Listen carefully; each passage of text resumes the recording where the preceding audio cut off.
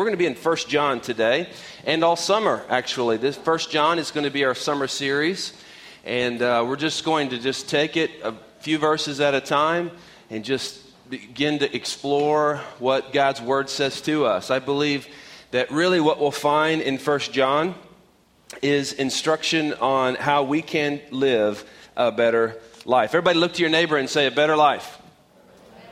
I feel the passion, people. I'm glad.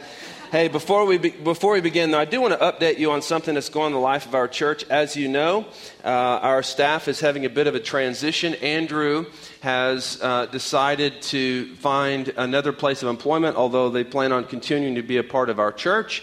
And so that has launched us into a search for an associate pastor. We have a team of people. We put out a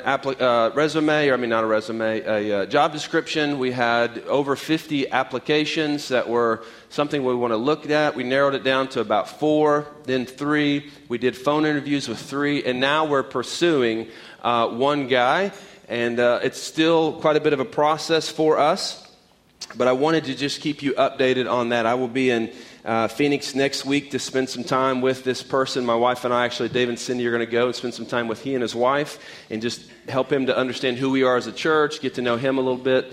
We feel like what God's doing in our church is so exciting and so important that we want to walk real slowly in this process with somebody, but we know we want to quickly make a move to support the equipping of the saints that happens in this church. And so, anyway, just to let you know, if you have questions about that or you're interested in more details about the process, there are no secrets here. We can let you know as much or as little as you want to know about all of that. Okay? I'm really excited about this series, and I want to begin by asking you a question. Have you ever been so excited by something you heard or saw that you couldn't wait to tell another person? You know one thing that excites me? Coffee. Can I get an amen up in this place if you're with me? I really believe that's probably one reason I felt God calling us to move into this neighborhood, because we live in this area is the best coffee, I think, in the world. Well, maybe in the state. Well, in the city at least, okay? I love coffee, and when I find a new coffee shop or a drink at a coffee shop that I feel is exceptional, you know what the first thing I do is? I call my fellow coffee lovers. And I said, man, have you been to Catalina? Have you been to Black Hole? Have you been to Blacksmith? Have you been to Inversion or Bungalow or Fellini? Or I may need to get a life. I know all the coffee shops. I'm excited about it, and so I want to share it. That's a small example. How about a bigger example? Something that excites us that we want to talk about. This is quite possibly the largest, most significant, most exciting thing that has happened in my life is when I fell in love with my beautiful wife, Jeannie, down here on the front row. I will never forget our first date. We went to Guido's in Galveston. Raise your hand if you've eaten at Guido's Seafood in Galveston. I was a college kid. I didn't know anything. I certainly didn't have any money, but I knew there was something about this woman. I mean, she was smoking hot. And I needed to take her to some fine dining. Somebody told me about Guido's, so we went down there. We went on a date. I won't bore you with all of the things that happened or all of our conversation, but I knew when I left that place, I had seen with my own eyes someone I could love. I'd experienced a conversation that in my heart began to change something in me that said, I think this may be the one. You know what I did? First, when I dropped Jeannie off at her house, I called my best friend. I called my mom. I called anybody that would listen. And I said, I have experienced something I want to share with you. And this is exactly what John is doing in his first letter here, called 1 John. He has seen something, he's touched something, he's experienced something so life-changing that he wants to share it with people so that they too can experience that. I love to share about my love for coffee because I want for you to be able to experience the joy of that finely done cortado or espresso or coffee, whatever it may be for you. But what John is doing here is infinitely more important, because what he's going to offer his readers is a better life. Not just a better day, a better life. And I believe that if you will open your hearts and let the words of 1 John be planted in you, then you will experience a better life. And by better, what I really mean is that you'll live with joy. No matter your circumstances, because you will experience fellowship with God. You see, a better life doesn't mean an easier life. But a better life means you will live with joy because you will experience fellowship with God. Well, here we go. 1 John. John is an apostle, so he walked with Jesus. He's the author of the Gospel of John also. He's an eyewitness to the life, death, and resurrection of Jesus Christ. And most scholars believe that this letter called 1 John, by the way, if you're in one of the Bibles we handed out, it's in page 1021. That's where we're at. Most scholars believe that this letter was written right between 60 and 70 A.D. And it's interesting because in verse 1 and 2, John says things like this. We have heard, we have seen with our own eyes. He's declaring his authority. So who is this guy? I mean, should we listen to him? Well, yes, because he's saying we have heard, we have seen with our own eyes, we have looked upon, we have touched with our own hands Jesus. We have heard what Jesus has said, what people are saying about Jesus. We have seen with our own eyes how Jesus lived. We've seen him care for those that are in the margin, the sick, the outcast. We've seen him rebuke the religious leaders for looking religious on the outside but being dead spiritually on the inside. We have looked upon the death of Jesus and his resurrection. We have touched him with our own hands. In verse 2 it says, so we proclaim to you. We tell you. So this is what John's doing. And here is what John proclaims. Look there in verse 5. Here's what he proclaims. God is light, and in him there is no darkness at all. Let's read that together. God is light, and in him there is no darkness at all. Do it again if you're slow. Come on, wake up, people. God is light, and in him there is no darkness at all. Here's my main idea for this morning. A better life begins with choosing to walk in the light. A better life begins with choosing to walk in the light. What a powerful idea. God is light. It does not mean that God is actual light, what brightens up this room physically. Instead, it means that God is holy. He's pure. He's righteous. He's true. The psalmist says it in this way, in Psalm chapter 36, verse 9. For with you is the fountain of life. In your light, we see light. My pastor friend, Steve Besner, out at Houston's Northwest Christian Church, says this. We are able to see the good things in the world because of the light you give, O God. Jesus declared that he was the light. Flip back to the Gospel of John just quickly. John chapter 8.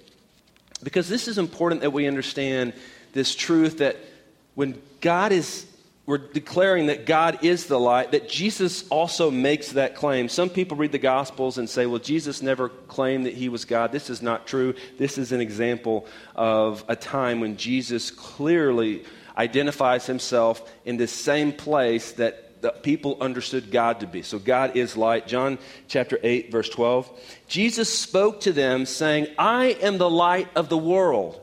Whoever follows me will not walk in darkness, but will have the light of life. Again, Jesus says, I am the light of the world. Whoever follows me will not walk in darkness, but will have the light of life. See, light is so important when we think about a better life. Things that are true and right and pure. Light physically exposes, right? And the brighter the light, the more is exposed. Now, it has been a few years since I went clubbing. It's been a few years since I squeezed into those pleather pants. But I know this.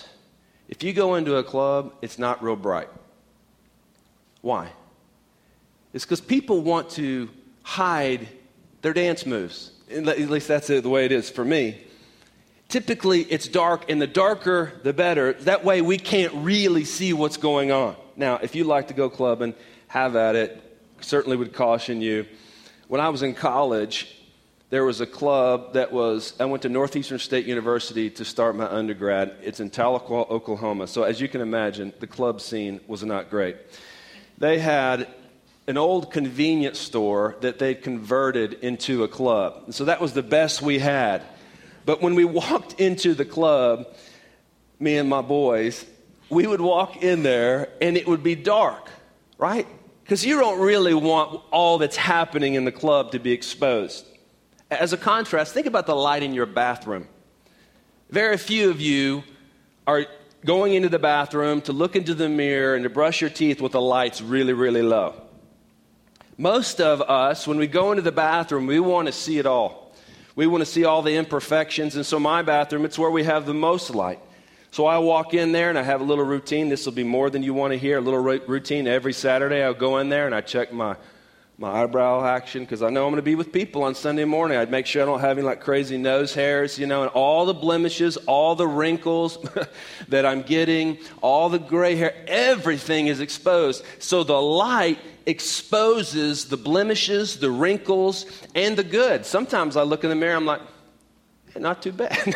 Just kidding. I don't do that. So when the light of God, the brightest of all lights, there's no darkness in God, exposes things, we're able to see what's really there. Every beautiful part. And certainly there are beautiful things about all of us. But we also, with the light of God, when we walk in the light, we see every blemish, every wrinkle of our heart, every imperfection of our lives, right? And a truth like this demands a response from us. And John knows this. So in 1 John, he offers some common responses. There's 3 really common responses to the light of God. First of all, avoid the light. Secondly, ignore what we see. And thirdly, walk in the light. John talks about each one of these because he knows he's just claimed something really, really powerful and that people must understand if they want to live a better life. He knows that by saying that God is light and that we ought to walk in this light, that people will respond, and you're going to respond. People that are around us respond to this. First common response is people avoid the light. Everybody say, avoid the light. So if you avoid the light, what you're doing is choosing to walk in darkness. And the result, according to John, is that there is no fellowship with God. If you choose to avoid the light, then you choose to walk in darkness, spiritually speaking, and in this life. You will not be able to see all that God has laid out for you. In Psalm 139, when it says that the Creator created you in your mother's womb and knows your days and what He has planned for you.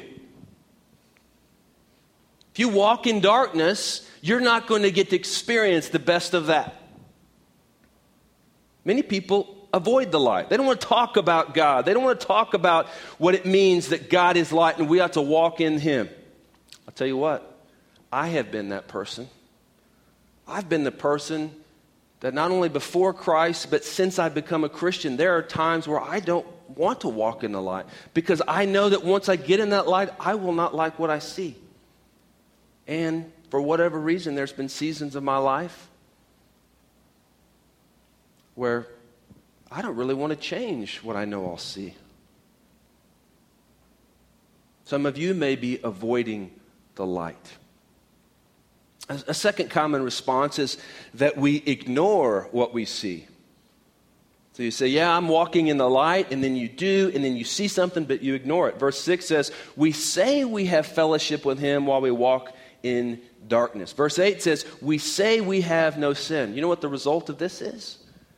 You're lying to yourself. You're deceiving yourself. So if you walk in the light of God's truth and you see something about your life that's not quite right, that God's trying to expose, some blemish, some wrinkle, and all of us have them, and we're unwilling to repent and respond and trust that God is going to work that area out of our lives, and we choose to ignore it, then what we're ultimately doing is lying to ourselves. You're deceiving others. This is very, very common.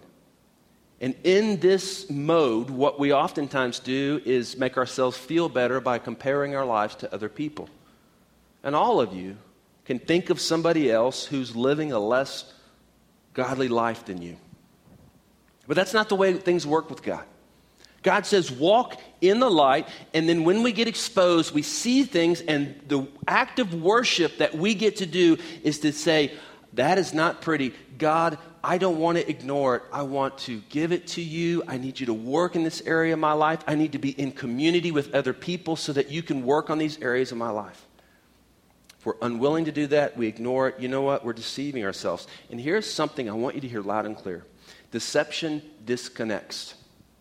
If you lie to yourself, you will lose connection with your own soul. If you lie to others, you will lose connection with them. I think the most pressing issue of our day has to do with connection. For whatever reason, and this is a sermon for another time, but people seem less and less capable of connecting deeply with other people, connecting deeply with God. And part of the problem is we get in this posture, this mode where we lie to ourselves. We ignore what we see whenever we walk in the light of God. We begin to lie to ourselves, and we think it won't cost us or cost others. Of course it does. And when we lose connection with our own soul, you know what I mean by that? You lie to yourself. You ignore what you know is truly there. When we lie to other people, we lose that connection. You know what happens is we live really lonely lives. Are you lonely? I have been this person. I've shared with you before, but there was a period near the end of 2014 where I felt really lonely, which is strange. I have a wonderful wife and beautiful children and lots of friends, but just in my heart, I felt really lonely. And so I sought out a mentoring relationship with somebody that's in the neighborhood, that's been a pastor, and I trust and love deeply. And I just told him, and we began to walk through this series of conversations where it really brought me into the light of God. And what got exposed in my heart was some darkness that I was lying to myself about. And although admitting that those dark places are there was very painful and exhausting at times, I want you to know that what I felt more recently than maybe ever is the ability and capacity to connect with God and other people. Are you ignoring what you see when you walk in the light? If you are, you're lying to yourself. A third common response when we walk in the light is that we let the light expose us. We let the light expose us. We gladly and willingly let God expose the dark areas of our heart. This doesn't sound very attractive to you, maybe, because it can get messy. And one of the things about this we have to believe is that it's possible to have a church where a group of people, upon getting exposed, will be warmly welcomed and loved rather than shunned and cast out. One of my dreams for this church, and I believe it to be true, is that we would be a place is that when people are growing their faith, when their blemishes are getting exposed, that rather than saying, looking down our fingers and saying, how could you, we say, we love you, we'll walk with you, we care for you, let's walk in the light together. Verse 9, if we confess our sins, he is faithful and just to forgive our sins and to cleanse us from all unrighteousness. What a powerful truth. If we confess our sins, he is faithful and just to forgive us our sins and to cleanse us from all unrighteousness.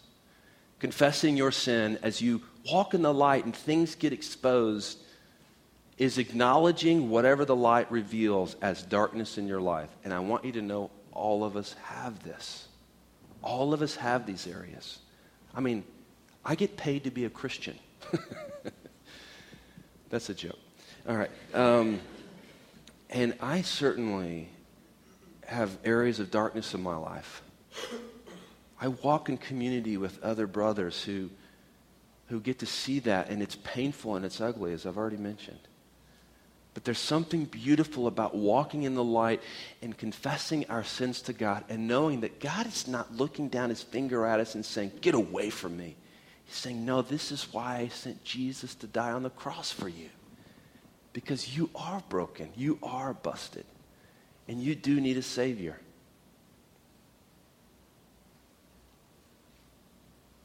Three common responses: avoid the light, ignore the light, or walk in the light.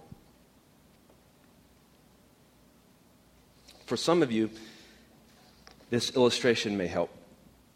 How many, raise your hand if you got caught in the rainstorm last night. Just raise your hand. Raise your hand up if you, yeah, I did. So where I live, the drain is at the bottom of my driveway. And so I have the privilege every time it rains of wading into the water because the road really quickly floods and digging out the drain. So all the leaves and debris that's on the street gets washed down there. So I have to dig it out. Otherwise, it will plug up the drain. Well, yesterday I was doing that during the storm, and I looked down, and I live basically facing 59, right at 59 and near Shepherd. And so I looked down. Go back one picture. Okay, so I looked down, and this road right here is Hazard. And so if you get off of 59 right at Shepherd and you don't get back on the freeway going northbound, you will end up on Hazard. Well, people were getting off the freeway because 59 was flooding, and so it was blocked, and so they thought, I'll just get off and get back on. Well, you can't do that right there. And so as I was unplugging the drain in my street, I looked over, and it's just absolute pandemonium. I mean, it's amazing. I'm like, just park your car, wait 30 minutes, you'll be cool. But it's pandemonium. People are honking at each other. People are rolling down the windows and giving each other the middle finger. You know, it is absolute pandemonium. Cars are trying to turn around. It's just jam-packed like a parking lot. And so I walk over there, and I walk around the corner, and the issue was this. The street was flooded, and so cars couldn't get through. And what was so interesting to me was that all the neighbors were like standing out there just looking, you know, like drinking their martinis and, you know, looking. And I'm like, there is a problem. There's obviously a problem, and just standing around and looking at it is not going to solve the problem. And the problem was what? The street's not draining. And so I went and got my shovel, and I walked around the corner, and I will admit, I did hear some pretty epic music in my mind.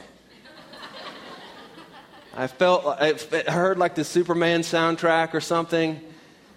And so I waited out, you know, and the kids are like, can we go? I'm like, no, y'all stay in the house. This is too dangerous. I said, my oldest, I said, son, if something happens to me, make sure my wife marries a really wealthy man.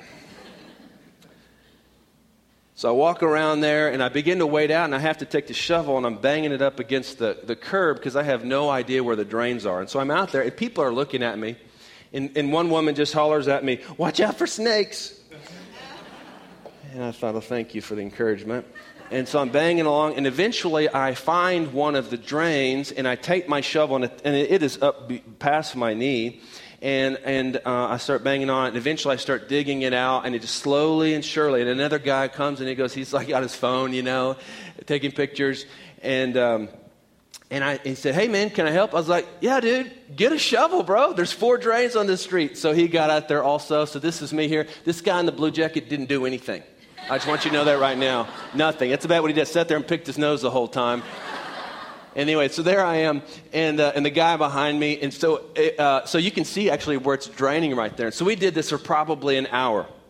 And as I'm standing out there, I'm like, thank you, Lord, for a Saturday happening, for a Sunday sermon. Because it occurred to me several things about this. One is, while we're standing out there, before I begin to try to get the drains cleared, this guy pulls up to the edge of the water, after the other two guys had already pushed somebody out of the water who got stuck. And they tell him, do not try to go through the water. And he ignores them. He goes into the water and he gets stuck. It was a sweet Cadillac too. He gets stuck. And I'm also sitting there thinking to myself, this is so much like what I do on a Sunday morning. I get to stand before people, and rather than saying, hey, there's a problem. Some of you are not experiencing the life that God has for you. There's a problem. You may even have some friends around you going, there's a problem. What I'm saying to you is this: there is a problem, but there's also a solution, so let's get after it. Somebody's got to unplug the drain so that you can get moving forward.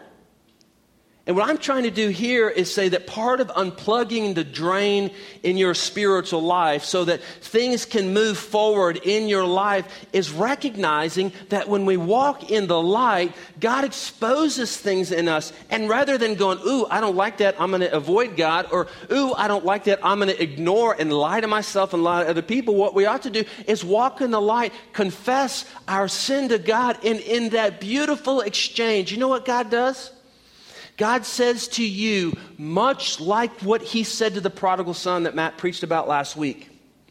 The prodigal son is a story about two sons and a father. And one of the sons goes to his father and says, give me my inheritance, which was way out of line. But the father gives him his inheritance. He goes to a foreign country. He lives wildly. He becomes poor and begins to eat with the pigs. This prodigal son then comes back, and the greeting from the father is mind-blowing because the father had every right to say, nope, you chose another way. Get out of here. But instead what the father did was the father warmly embraced him. Matthew Henry, the famed scholar, says it in this way. His father saw him. There were eyes of mercy. He ran to meet him. There were legs of mercy. He put his arms around his neck. There were arms of mercy. He kissed him. There were kisses of mercy. He said to him, there were words of mercy. Bring the best robe. There were deeds of mercy. Wonders of mercy. All mercy. Oh, what a God of mercy he is. This is what it's like when you walk in the light and darkness gets exposed. If you choose to avoid it, you'll walk in darkness. And that's your choice. If you choose to walk in the light or claim to walk in the light and ignore dark areas of your life, then you're lying to yourself and you're lying to others, and I believe that you become further and further separated from your soul and other people, real connection with other people. But if instead, whenever you walk in the light, if you get exposed, and I know right now some of you are thinking about areas of your life that God has exposed as darkness, if you confess your sins to God, he is faithful and just to forgive your sins and to cleanse you from all unrighteousness.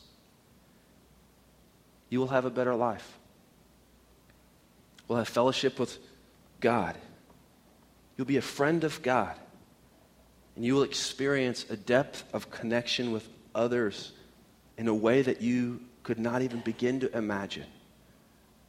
Because all of us have one thing that's true about us, and that is that we have blemishes, we have darkness, and we need the blood of Jesus to cleanse us.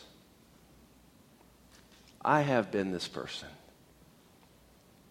I've been the person who, for whatever reason, by God's grace, have come before God and said, God, I have a dark area of my life. I need you to cleanse it. I've enjoyed the fellowship with God that John talks about. My question to you is, what do you choose? Do you choose to walk in the light? Is there an area in your heart that God is exposing? What will you do about it? Will you repent? And I do believe deeply that part of our process of repentance is being in community with another person or a few people where we can talk about these things without judgment and condemnation, without shame. but we can also be challenged to move forward. So if you're in relationship with somebody like that and you tell them about the dark areas of your life and really there's no sense of like trying to help you move forward and obedience to God, then that's not necessarily the kind of relationship I'm talking about. I'm talking about the kind of loving relationship that's true and right and can move us forward and disciple us forward to look more and more like Jesus Christ. If you choose to walk in the light, confessing your sin in an ongoing kind of a way, you will truly be walking in the light. And this, my friends, is the better life that John's talking about. Let me just offer one more illustration, and hopefully it can kind of complete your thinking about all that John is saying. So when I moved into the house that I live into now, we didn't actually buy it at first. We rented it, and we rented it in a really terrible state. It was the only house that we could find that they would rent to us. We had 3 kids. Most houses were not super into the idea of like having tenants with 3 kids. And so we found this house. It was bad shape, but it was the only choice we had. So we rented it, we moved in, and we cleaned it up. I mean, it was livable, but I didn't really care that much about it. I mean, I knew the gutters needed work. I didn't really care. I knew it needed some work in the fence. I mean, it wasn't my house. I didn't own it. But 2 years ago, we came to a place where we either had to buy it or move, and buying it was our best option, so I bought it. I purchased it. It is now owned by me and Jeannie. When that happened, I care deeply that the things that are broken get fixed. I began to take effort to shine the light in the dark places of that house to repair it. In the same way, I want you to think about this analogy like in Christ, you are purchased by God. He cares about your life. You're not a throwaway to him. He wants for his light to expose kind of the dark areas of your life, not just so you'll feel shame or condemnation or judgment, but so that you can function and live the better life that God has for you. So now what I'll do is I'll go throughout my house and I'll look for imperfections, and I see them and I'll work on them because I want our house to work.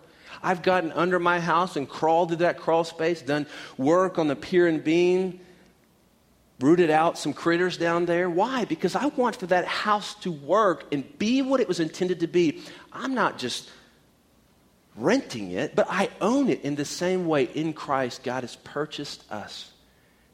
And our lives, as we walk in the light, we get exposed, and God purifies those areas of our lives, or wants to, so that we can live and for our purpose that we were created. What will you choose? What is an area of darkness that God wants you to repent of today?